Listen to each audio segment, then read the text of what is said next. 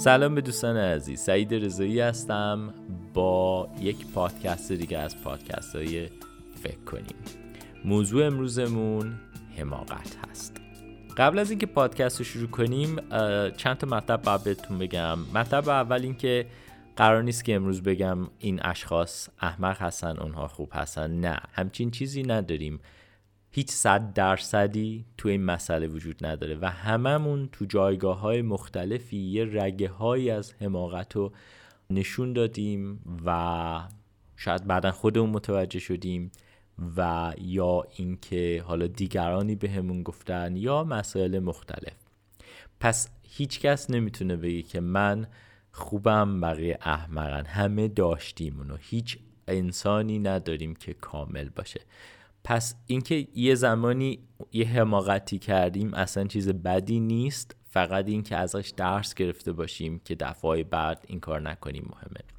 شروع کنیم پادکست رو با یه جمله خیلی جالب از انیشتین. میگه که 2 چیز بی نهایته: جهان و حماقت مردم. البته که شاید برای اولی نهایتی وجود داشته باشه. یعنی میگه که شاید جهان یه انتهایی داشته باشه اما حماقت همچنان بی نهایت هست.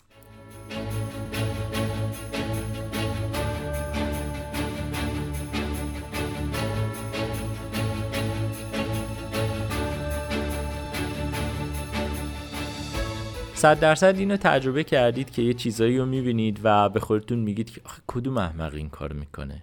مثلا توی خیابون دارید رانندگی میکنید، یک دفعه میبینید که یک کسی از سمتی که نباید از شما سبقت میکنه، یا توی دوباره رانندگی پشت چراغ قرمز وایسادی، چراغ قرمز هنوز یکی دیگه شروع میکنه بوق زدن، یا دوباره توی رانندگی، چیزی که تو ایران خیلی زیاد اتفاق میفته، میبینید که یکی تو اتوبان داره دنده عقب میاد، یا بازم رانندگی میبینید که توی ترافیکی که همه دارن سانت به سانت جلو میرن، یکی میندازه از توی خاکی میره، هم خاک زیادی بلند میکنه و مهمتر از اون میره جلوتر، ترافیک بدی رو ایجاد میکنه.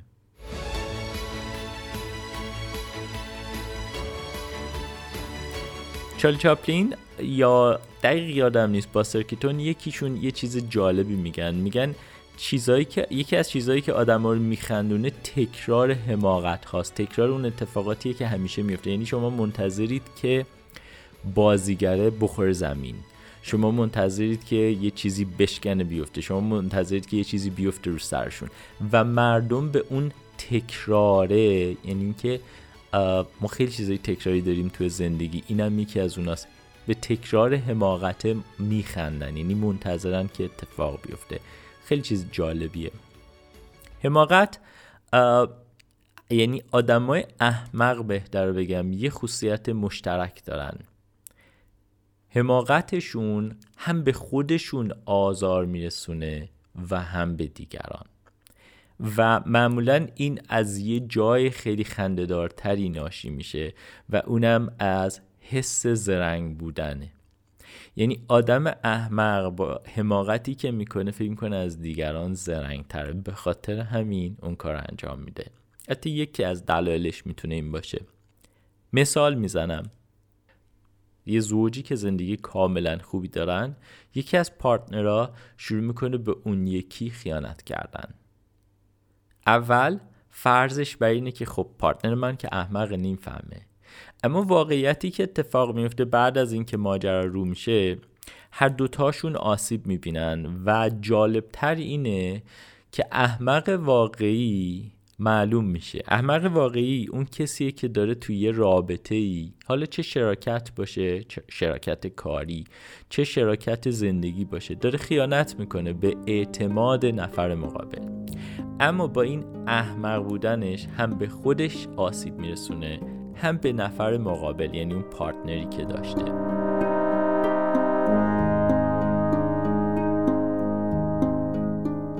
یه تفاوت خیلی جالبی هست بین احمق بودن و باهوش بودن. توی توزیع نورمال دیستریبیوشن ما یه 13 صدم داریم. سمت مثبت و سمت منفی.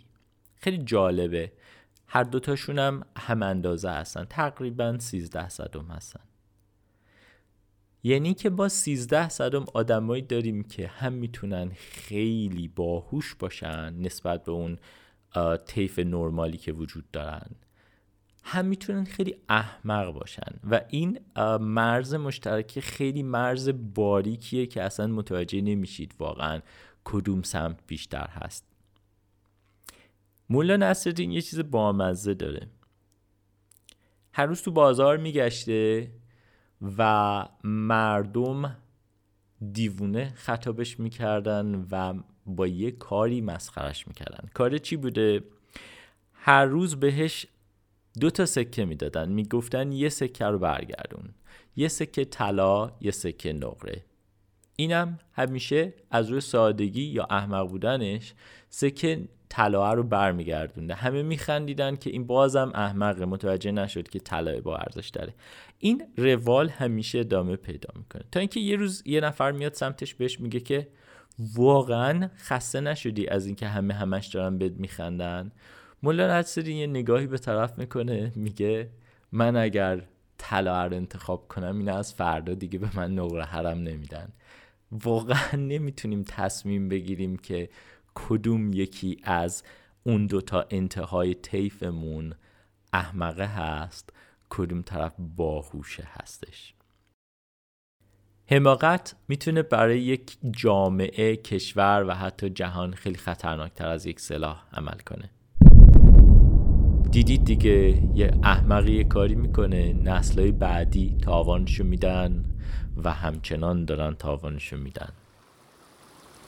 شنیدید این مثال که یه احمقی بالای رود یه سنگی رو میندازه تو آب و جلو آبو میگیره و 100 تا آدم دانا پایین رود نمیتونن مشکل رو برطرف بکنن. سینوحه یه داستان خیلی جالبی داره. میگه یک شبی کنار رودی خوابیده بودم. صبح که بیدار شدم غلامی رو دیدم که گوشاشو بریده بودن، بینیشم بریده بودن. ازم پرسید که خوندن نوشتن بلدم؟ گفتم بله. گفت منو میشه ببری توی قبرستون اشراف؟ توی راه که داشتم میبردمش ازش پرسیدم که چرا نیاز داری که بری تو اونجا و برای چی ازم پرسیدی که خوندن نوشتن بلدی؟ به سینوحه میگه که من که جوون بودم زن و دختر زیبایی داشتم و یک مزرعه خیلی عالی داشتم.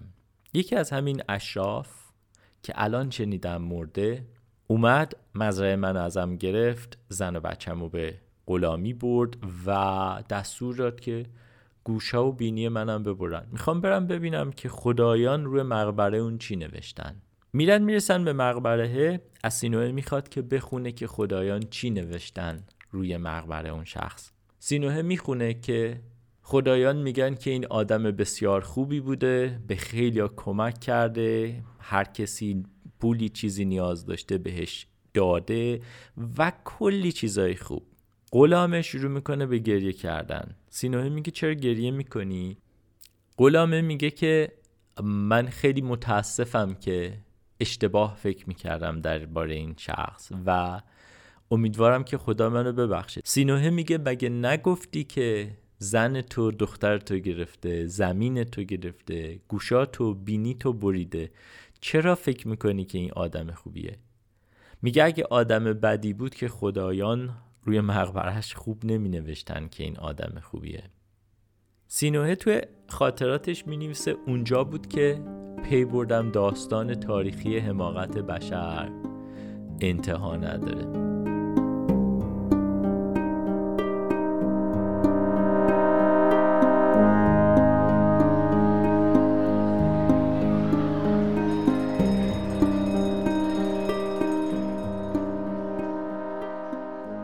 درباره حماقت وقتی که به مدرسه ها سری میزنیم خیلی جالبه. شما میبینید که یک سری از شاگردا رو دارن باهوش و یک سری از شاگردا رو باهوش پایین تر خطاب میکنن. ما کلن اصلا کسی رو نداریم که باهوش باشه یا کسی دیگه ای که هوش پایین تری داشته باشه. به خاطر اینکه آدم‌ها هوش‌های متفاوتی دارن و کسی که ممکنه هوش خیلی پایینی داشته باشه توی ریاضی، توی شعر بالا باشه، یا توی فوتبال بالا باشه، یا توی یه چیز دیگه‌ای خیلی بالا باشه، نمیتونیم کسی رو اینطوری قضاوت کنیم که این باهوشه. و کسی اگه داره هر سال با معدل 20 قبول میشه، دلیل نمیشه که این آدم باهوشی باشه و زندگی بسیار درخشانی در آیندهش داشته باشه. بونهافر یه چیز بامزه میگه درباره همین باهوشی و کن ذهنی. میگه که حماقت یک نارسایی ذهنی نیست، بلکه یک نقص انسانی هست. یعنی که اصلا مهم نیست شما باهوش باشی، تو مدرسه بهترین باشی، تو دانشگاه بهترین باشی، بهترین دانشگاه درس بخونی. ممکنه که واقعا توی کار احمقانت درجه 1 باشی و از اون ور ممکن اصلا تو بدترین دانشگاه بری، اصلا دانشگاه نری، تو مدرسه اصلا اخراج بشی و خیلی چیزهای دیگه، اما آدم احمقی نباشی و حماقت‌های کمتری تو زندگی داشته باشی. یه چیز بامزه بگم درباره خود بونهافر. یه فیلسوف و روحانی آلمانی بوده که تو زمان نازی‌ها به زندان میفته و آخر سر هم کشته میشه. یه تئوری خیلی جالبی داره درباره حماقت و میگه آدمای منزوی، آدمایی که تنها زندگی میکنن، کمتر حماقت میکنن تا آدمایی که اجتماعی تر هستن. یعنی این که میگه حماقت یک مشکل اجتماعی تا روانشناختی. به خاطر همین حماقت‌های گروهی رو میاد مثال میزنه که آدم‌ها گروهی، یا بهتر بگم گله‌ای، دنبال یه سری آدمای دیگه میرن و سعی میکنن که بدون چون و چرا خیلی کورکورانه اونا رو قبول بکنن و پای سرشون راه برن و هر چیزی که اونا میگن رو قبول بکنن. یه چیز خیلی جالبی داره، یعنی یه جمله خیلی جالبی داره که میگه تمرکز قدرت در یک فرد محتاج حماقت انبوه دیگران هست. یعنی اون فرد به واسطه اون احمقای دورورش هستش که قدرت میگیره و میره جلو هر کاری میکنه. مثال خیلی بارزش هم تو اون زمان خود هیتلر بوده که مثال میزنه. حالا میرسیم سر این که اصلا حماقت چی هست اصلا. اول اینکه یه چیز خیلی مهمی بگم، ما هیچ وقت نمیتونیم با یه آدم احمق سر کله بزنیم و مجابش بکنیم که قبول بکنه چیزی که ما میگیم. مولانا میگه پس جواب او سکوت است و سکون هست، با ابله سخن گفتن جنون. بریم سر این که ببینیم اصلا حماقت چیه. با هر کسی همونطوری که گفتم میشه مخالفت کرد الا یه آدم احمق، به خاطر اینکه منطق نداره، یا حتی اگه یه واقعیتی رو بهش بگی، اگر با اون چیزی که تو ذهنش برای خودش درست کرده مخالف باشه، هیچ جور قبولتون نمیکنه. یه پرانتز باز کنیم. یه علمی داریم با نام علم هرمنوتیکس، یعنی با نام هرمنوتیکس بهتر بگم. هرمنوتیکس چی میگه؟ میگه آدم‌ها حرفای شما رو اصلا نمیشنون. آدم‌ها چیزهایی رو که از شما دوست دارن بشنون میشنون. یعنی که همه به خاطر اون پیشینه‌ای که داشتیم، هر اتفاقی که تو زندگیمون افتاده، یه سری فیلتر داریم و با اون فیلتر آدمای دیگر رو داریم میشنویم و بر اساس اون فیلتر آدما رو خیلی راحت قضاوت میکنیم. کسایی که احمق هستن اون فیلترینگشون یه ذره خب فرق داره دیگه، یعنی فیلتر قوی تری دارن روی سری چیزا و اصلا نمیخوان بعضی موقع فیلترها رو کنار بذارن و ببینن که شما چی دارید میگید. به همین خاطر هر چیزی که شما بگید اونا باهاتون مخالفت میکنن. اصلا زمانی که شما دارید حرف میزنید طرف بهتون گوش نمیده، داره فکر میکنه که چجوری جوابتون رو بده و این خیلی خنده داره. از قدیم میگن که میخ آهنی نرود در سنگ. بحث با فرد احمق دقیقاً مثل همین.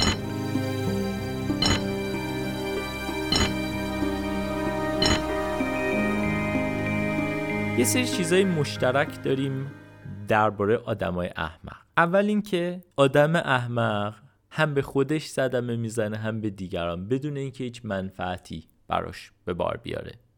داستان شخصی رو که تو کشتی نشسته یا توی قایق نشسته و داره سوراخ میکنه اونجایی که نشسته. همتون شنیدید دیگه، واقعا فکر نمیکنم نیاز باشه که تکرارش کنم. دومین مسئله درباره آدمای احمق اینه که هممون فکر میکنیم که ما توی حلقه آدمای احمق اصلا نیستیم. زبونم لال ما که باهوشه هستیم و اینکه تعداد آدمای احمق خیلی کمن. اما واقعا وقتی که به روزمرگیمون نگاه میکنیم میبینیم که آدمای مختلفی تو شرایط دوباره مختلف کار احمقانه خیلی بدی انجام میدن. 2 نفر سر کرایه تاکسی که خیلی زیادم نیست شروع میکنن بزن کردن تو خیابون، یه چیزی که خیلی اتفاق میفته. سومین صفت مشترک اینه که احمق بودن هیچ ربطی به صفات دیگه نداره. یعنی یه کسی میتونه یک پزشک خیلی حرفه‌ای باشه اما اون احمق بودن خودشو داشته باشه، میتونه یه هنرمند خیلی حرفه‌ای باشه باز میتونه اون داشته باشه. یعنی هیچ ربطی به چیزای دیگه نداره. هر کسی تو هر جایگاهی میتونه اون حماقت رو از خودش به صورت خیلی وحشتناک نشون بده. پس اصلا نمیتونیم بگیم این شخص چون اینطوریه نمیتونیم بگیم احمقه. مسئله بعدی که بین آدمای احمق خیلی رایج هست، یه واژه انگلیسی من همیشه میگم regurgitate نمی‌کنن.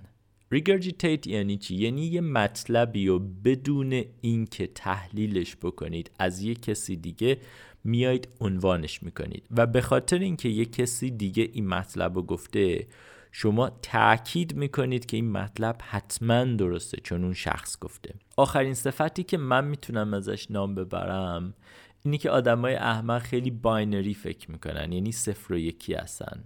من همیشه میگم قبل از اینکه برنامه نویسی به وجود بیاد، کامپیوتر و چیزای دیگه 0 و 1 رو بیان اختراع بکنن که زبان برنامه نویسی رو ایجاد بکنن ازش، ما خودمون باینری فکر میکردیم. یعنی یا یک آدمی میتونسته قهرمانی داستان باشه یا یک آدمی میتونسته اون ضد قهرمان داستانه باشه. این خیلی بده دیگه، ما اون وسط رو هیچ وقت نمیبینیم. به خاطر همین آدما همیشه دارن یا سیاه رو میبینن یا سفیده. یه چیزی یا حتما باید خوب باشه یا حتما باید بد باشه، اما واقعیت اینطوری نیستش دیگه. به خاطر اینکه یک آدم بسیار شرور توی جامعه ممکنه برای زن و بچهش آدم بسیار خوبی باشه. پس اصلا نمیشه 0 و 1 به همه چیز نگاه کرد. یکی از مشکلات آدمایی که احمق من خطابشون میکنم اینه که خیلی 0 و 1 به همه چیز نگاه میکنن، یا این یا هیچی.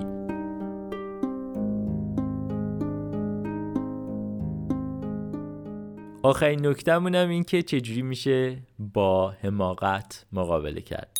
اصولاً آدمای احمق طبل تو خالی هستن و هیچ صدایی از خودشون ندارن. همونطوری که گفتم معمولاً انعکاس دهنده افکار دیگران هستن، همون ریگرجیتیت خودمون دیگه. و افراد قدرتمند هستن. حالا این فرد قدرتمند میتونه نویسنده کتاب باشه. برای مقابله با آدمای احمق به نظر من اینه که به اون آگاهی برسیم و سوال بپرسیم چرا. این سوال خیلی خیلی خیلی به نظر من سخته، چون خیلی ها نمیپرسن از خودشون چرا این شخص این حرفو زد، چرا اینطوریه، چرا اونطوریه، چرا این کارو باید بکنم. اگر به اون چراییه برسیم و اون حس زرنگ بازیه رو بذاریم کنار و سعی میکنیم با منطق بیشتری با همه چیز برخورد کنیم. مسئله بعدی هم که وجود داره اینه که باید نهایت تلاشمون رو بکنیم که از خلق شدن احمقای بیشتر توی جامعه جلوگیری کنیم و این تنها به یک روش امکان پذیره و اونم اینه که به آدم‌ها یاد بدیم سوال بپرسن چرا. مرسی از همتون، امیدوارم که شاد باشید.